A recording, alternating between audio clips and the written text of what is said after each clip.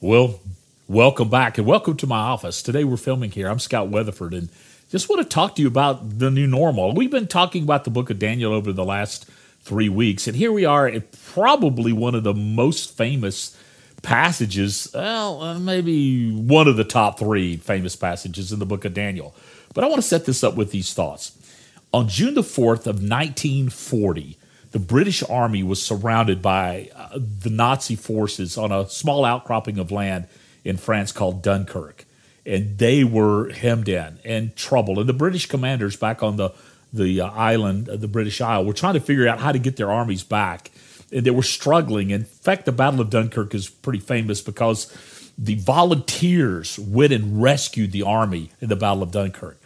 But the forces that were encapsulated there, captured there, surrounded there, they'd made a decision not to surrender.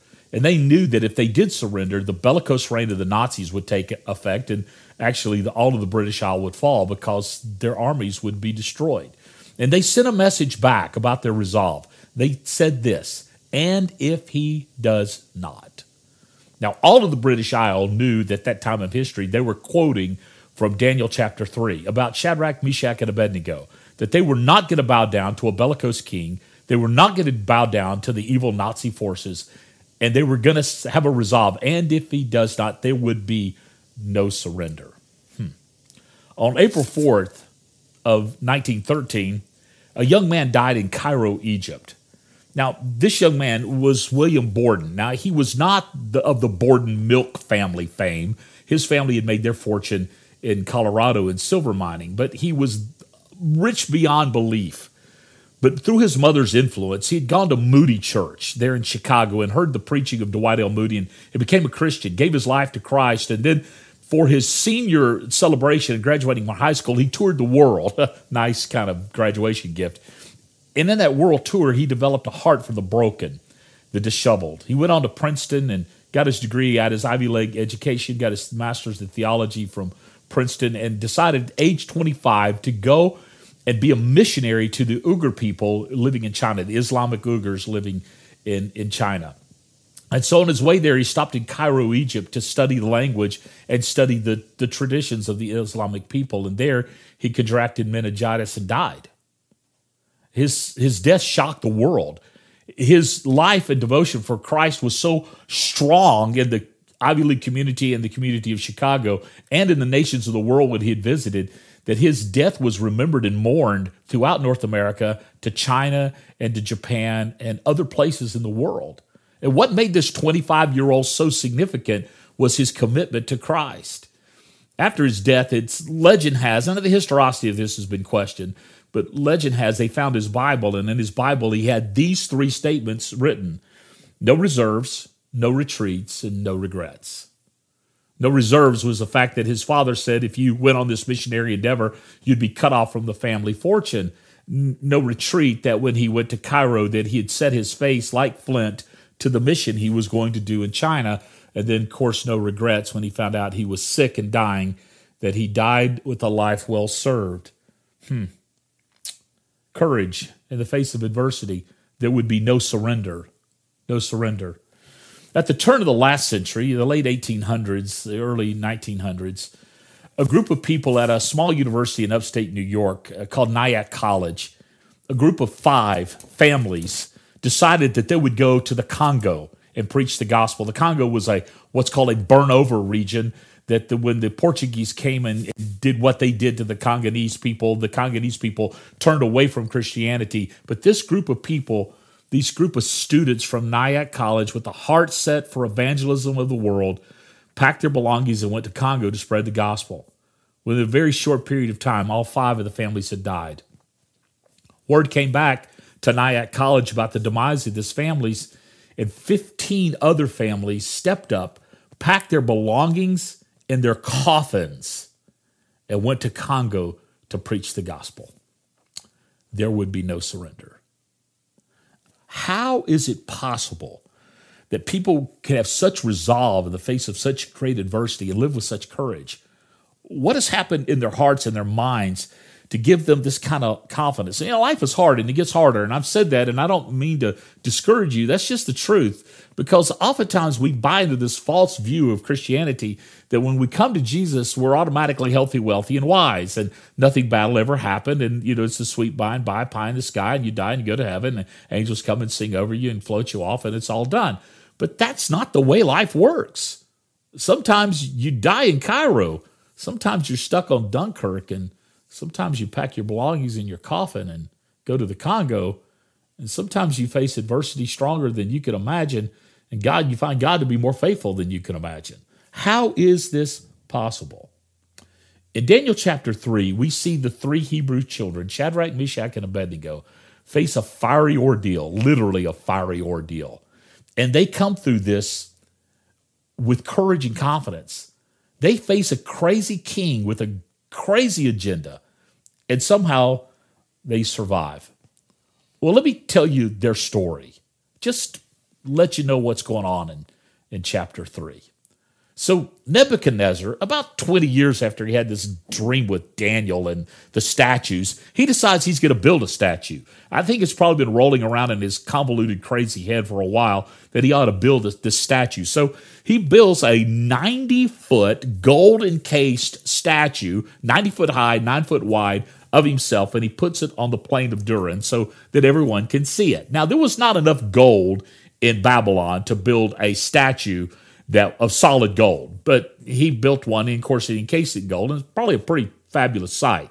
And he was declaring in his narcissistic, crazy way that he was going to declare himself. And actually, we talked about how do you deal with a crazy man last week, and this is really a manifestation of his continued craziness. So here he is, and he builds his statue, and with the encouragement of the Chaldean, that was his native kind of advisors, he made a decree that when the music played, everyone have to bow down and worship the statue, and thus worshiping him. He was making himself a god.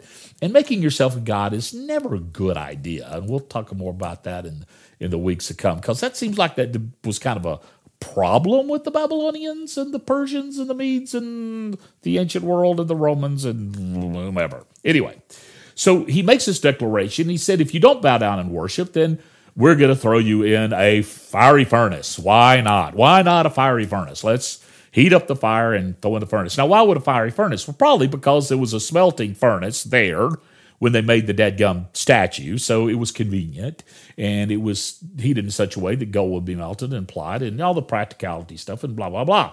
But he made this decree. And, of course, they used music because music has a way of kind of opening up our hearts like nothing else can, and it speaks to our hearts. In fact, the famous quote, music has the power to calm the savage beast. So they played the music, people would bow down, and the crazy king was happy. There was a problem, though, because Shadrach, Meshach, and Abednego said, we ain't going to do that because we don't serve the king. And so this caused a big pile of problems with the crazy king and the advisors, and then later on with Shadrach, Meshach, and Abednego. So I want to talk to you about dealing with adversity and give you some thoughts, maybe pull out of this scripture to help you kind of put it in your life. Now, you could read Daniel chapter 3, and I encourage you to do that you could read all the tiny little details that maybe I left out of this account. But I want to hit the kind of high points. Here's the first thought. People cause most of your problems. In fact, I've heard it said, if you could kick the person in the seat of the pants that gave you most trouble, you would not be able to sit down for a week. That actually you cause most of your problems. But people bring problems. People bring challenges. Now, listen to this. This is what happened. Therefore, at the time, a certain Chaldeans came forward and maliciously accused the Jews. No kidding. And they declared to the king, Nebuchadnezzar, O king, live forever. Buttering him up. O king, you have made a decree that every man who hears the sound of the horn, pipe, lyre, trigon, harp, bagpipe, and every kind of music shall bow down and worship the golden image. And whoever does not fall down and worship shall be cast into a burning fiery furnace. There are certain Jews whom you have appointed over the affairs of the province of Babylon, Shadrach, Meshach, and Abednego. These men, O king, pay no attention to you. They do not serve your gods or worship the golden image that you have set up. Now, this is not this fatalistic thing that people bring problems, but They do. And the problems that came upon Shadrach, Meshach, and Abednego were not their doings. It was the crazy behavior of a king and then his malicious. Notice how it says these malicious people came and said. Now, here's the deal. The jealousy of the Chaldean leaders gave Daniel and the three friends, Shadrach, Meshach, and Abednego, trouble all their life. There's people in our lives that just bring trouble. I talk to pastors and leaders all the time and talk about the inward working of any organization. There's always the few, the 2 to 3% that drive everyone crazy. Now, let's look at this, the behavior of people. The people who bring problems can really fall into these categories, and these Chaldeans obviously fall into this category. And this is how they brought trouble. Now, the first one's kind of innocuous. Some people are just sloppy. They do things, they say things, they're not thinking through, and they just kind of create chaos, and they're just sloppy. They're not evil intended or mean-spirited. They're just sloppy. Now, some people are crazy. I mean, they have, and I don't mean to be dismissive, but they have mental problems that cause everything else to have trouble in people around them. They create problems. And, there's times in the church you don't want to admit or work on mental difficulties or mental illness. It's kind of like the taboo, but we need to address that because it's not a sin to be sick, but it's a sin not to take care of the sick. And so some people just have mental illnesses and they're struggling. I don't use crazy as a dismissive term, but it's truly, that's what happens. But some people, they're just entitled. And they think they're it. They think they're the cat's meow or the bomb or whatever else you want to call it. And they think they're too important. And then, therefore, their entitlement, this is what entitlement does. When you don't get your way, it produces rage. And rage really produces slander and malicious behavior. There's a pattern to this. And the entitlement really brings problems to people. And some people are just entitled. I heard the story about this famous pastor's wife on a plane, and she said, "Don't you know who I am?" She wasn't getting treated right. "Don't you know who I am?" And the flight attendant says, "No, I don't know who you are, and I don't care who you are." See, this entitlement caused her to behave poorly. And man, that happens with so many of us. I know it does with me. It's one of the things that gets me going anywhere because I think you all know who I am. But the truth is, it doesn't matter who I am. It brings problems to people. And then, of course, there's the last category, and we probably give a further list of categorizations. Some people are just mean. They're just mean. They're evil. And they look to do harm. They look to bring problems. They're conniving. They're backbiting. Whatever their motivation is, I don't really know, but they're just mean. And some people are mean. I've read a book several years ago. My brother Stan recommended to me, Dealing with Evil People, and just started reading that and realized there are just some people in this world that are just not right, and they're mean. And so here's the deal. You cannot control the actions of people. You can't control the actions of the Chaldean advisors or the crazy king Nebuchadnezzar or the people that are sloppy or are crazy or entitled or mean in your life. You can't control them. You can control your response to them, your reaction to them. And that means to understand who you are, to work in your own heart and your own life. And one of the things I picked up from Shadrach, Meshach, and Abednego, they knew who they were at the core of their being. And then when these people brought problems, it didn't bring problems. It brought problems externally to them, but not internally to them. They had guarded their heart. Now here's the thing. You really need to know who's around you. You need to know, okay, are they sloppy? Are they mentally impaired, crazy? Are they just entitled? Are they mean? Are they evil? You need to really understand the people around you. This is what Jesus said. This is an encounter Jesus had found in Matthew 9. But Jesus, knowing their thoughts, said, "Why do you think evil in your hearts?" You see, Jesus, he knew the hearts of people and did not entrust himself to any man, for he knew their thoughts. It says that in the Gospels, that Jesus was so intentional and so empowered and so capable that he knew the people around him. And you know what I would say to you? You need to know the people around you, and you need to be careful who's influencing you, and you need to pay attention. It says in Corinthians that bad company corrupts good character. I heard a youth pastor say years ago, show me your friends, I'll show you your future. You really need to know who's surrounding you and how you're being influenced. Shadrach, Meshach, and Abednego really, they knew who they were. And when you face the fire of adversity, having the solidity of knowing who you are and what you believe, it changes the fire. Well, let's go on. These three, they had pre-decided not to give in to the crazy demands of a crazy king. They had decided. And they'd watched as the statue had gone up. How can you miss a 90-foot golden statue? I mean, they watched it. They watched the furnace being built. They watched it all because they were part of the government officials. And in fact, I'm thinking, where's Daniel in this scenario? Daniel wasn't a part of this because Daniel had a higher rank than Shadrach, Meshach, and Abednego and was not called into the congregation that Nebuchadnezzar had called him into. And they had watched this, but they had pre-decided. Now listen, why do I know this? Because this is what they said. Shadrach, Meshach, and Abednego answered the king and said to the king, "O Nebuchadnezzar, we have no need to answer you in this matter." Because they were confronted. Why aren't you bowing down to worship? The Chaldeans were watching them. And he says, we'd have no need because you already know. If it be so, our God whom we serve is able to deliver us from the burning fiery furnace, and he will deliver us out of your hand, O king. But if not, be it known, O king, we will not serve your gods or worship the golden image you have set up. And if he does not, we will not bow down and worship you. Oh, you see, commitment is vital to your life. It's vital. There's no growth without commitment.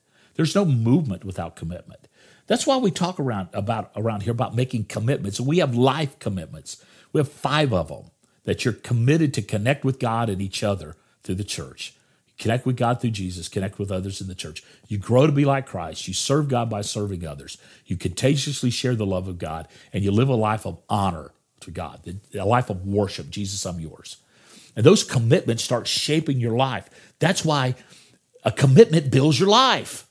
I have to commit to the people around me. I have to commit to my children, to my wife, to my friends, to you. I have to make a commitment. And all that is predicated by my commitment to God.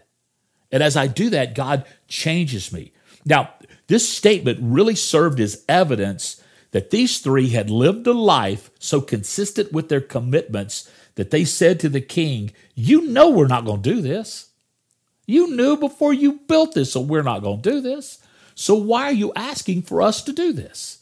Now, the king, being so myopic and entitled and narcissistic, he makes these demands. And Shadrach, Meshach, and Abednego, well, no, we're not going to live that way because they had pre-decided to live out their commitments. Now, I'm going to give you some quotes. They're going to be up on the screen. The proof of your commitment is revealed in the fires of adversity. You will never know what is in you until you face the fire around you. Adversities will show your character. And now you've heard me say this, that whenever you're squeezed, when you're under pressure, what in you comes out of you. And so when we're adverse, what happens? Now, here's another quote I read. I can't remember who said it, so I'll just take credit. A faith that has never been tested cannot be trusted. And that's why God says, consider it all joy, brothers, when you face trials of many kind. In fact, Peter quotes in his epistle, talking backward about a past event. He said, you're going to face fiery trials. He says this to the church, that this should be something you should be surprised about, that you face a fiery trial. Just like Shadrach, Meshach, and Abednego faced a fiery trial. Peter was drawing on that reference in the book of Daniel. So don't be surprised by the reaction of others when you take a stand, because they're not going to get it. Your commitments define you. They define you. Don't be surprised. Let me read. Excuse me. Nebuchadnezzar was filled with fury, and the expression of his face changed when Shadrach, Meshach, and Abednego. He ordered the furnace to be heated 7 times more than usually heated, and he ordered some of the mighty men of his army to bind Shadrach, Meshach, and Abednego and cast them into the burning fiery furnace. These men who bound in their cloaks, their tunics, and their hats, and other garments, and they were thrown into the burning furnace. Because the king ordered was urgent that the furnace be overheated, the flames of the fire killed those men who took up Shadrach, Meshach, and Abednego. And these three men, Shadrach, Meshach, and Abednego, fell bound into the burning fiery furnace. King was hot, pun intended. Now, here's the deal, okay? Notice this, said his countenance changed. Why? Because the king respected Shadrach, Meshach, and Abednego. And when they said, we're not going to do this, his countenance changed because his entitlement, his rage rose up. Now, some theologians have said, because he respected them, he heated the fiery furnace up hotter so that they would die quicker. I don't think that's true. I think he was so mad, he wanted that to show his power. And so it was so hot, it killed the people that were throwing them in the furnace. Why didn't he kill Shadrach, Meshach, and Abednego? Because God is the deliverer. And he was delivering them for his glory. Listen, then King Nebuchadnezzar was astonished and rose up in haste and declared to his counselors, did we not cast 3 men bound into the fire? They answered and said to the king, oh, true, O king.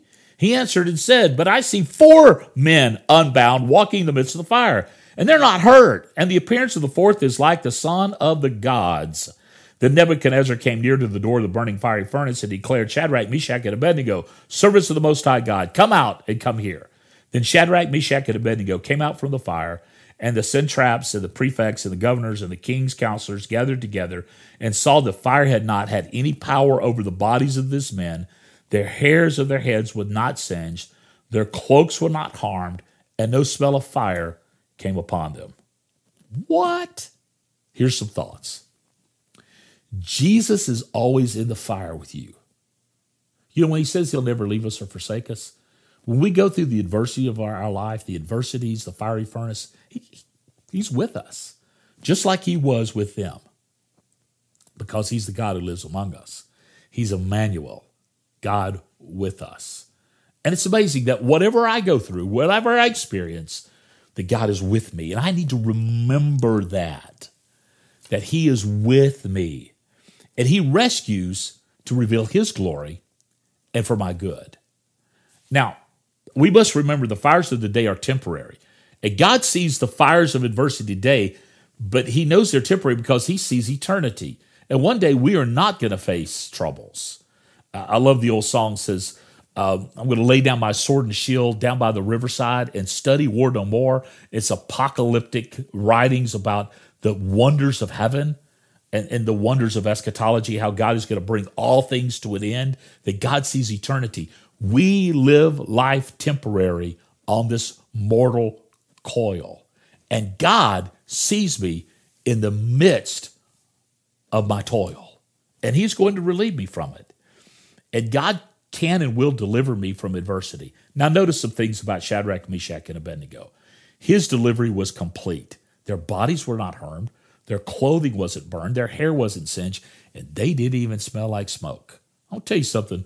We barbecue around here every now and then, fire up the smoker. You can't go outside without smelling like smoke. I mean, you smell like smoke when you go home. And these guys were thrown into a furnace, and they didn't even smell like smoke. This was the complete rescue of God for the glory of God. The question is, does God always deliver? And the answer is yeah, he does. But never in the way you think he does. Listen to this in Hebrews 11. Hebrews 11 is the great roll call of faith. And at the end of the chapter, there's something there that just you go like, what the heck? But listen to what he says.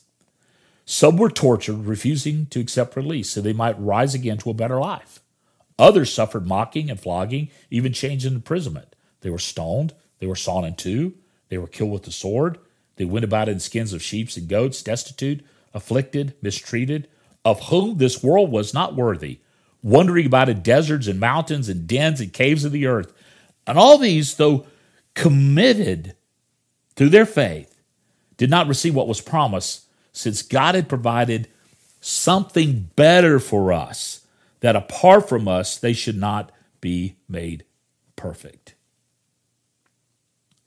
What the writer of Hebrews was saying, that the deliverance of God is always in the face of eternity, not in the temporality of our existence here, which is amazing to me. God sees things differently, and he holds us.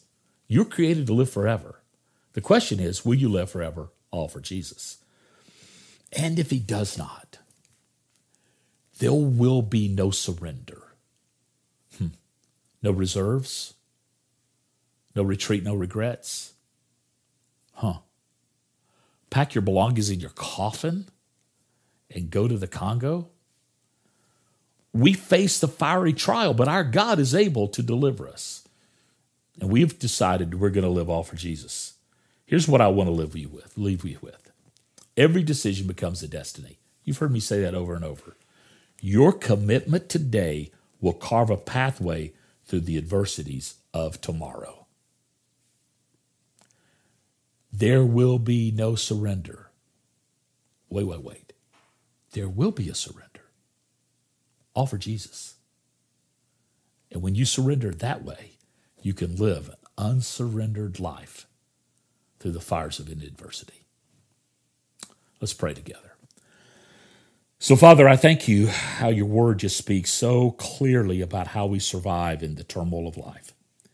And I pray, Father, that we can make a decision, a commitment to you, to live all for you, to be changed by you, and no matter what befalls us, no matter what comes, that we can live all for you, King Jesus.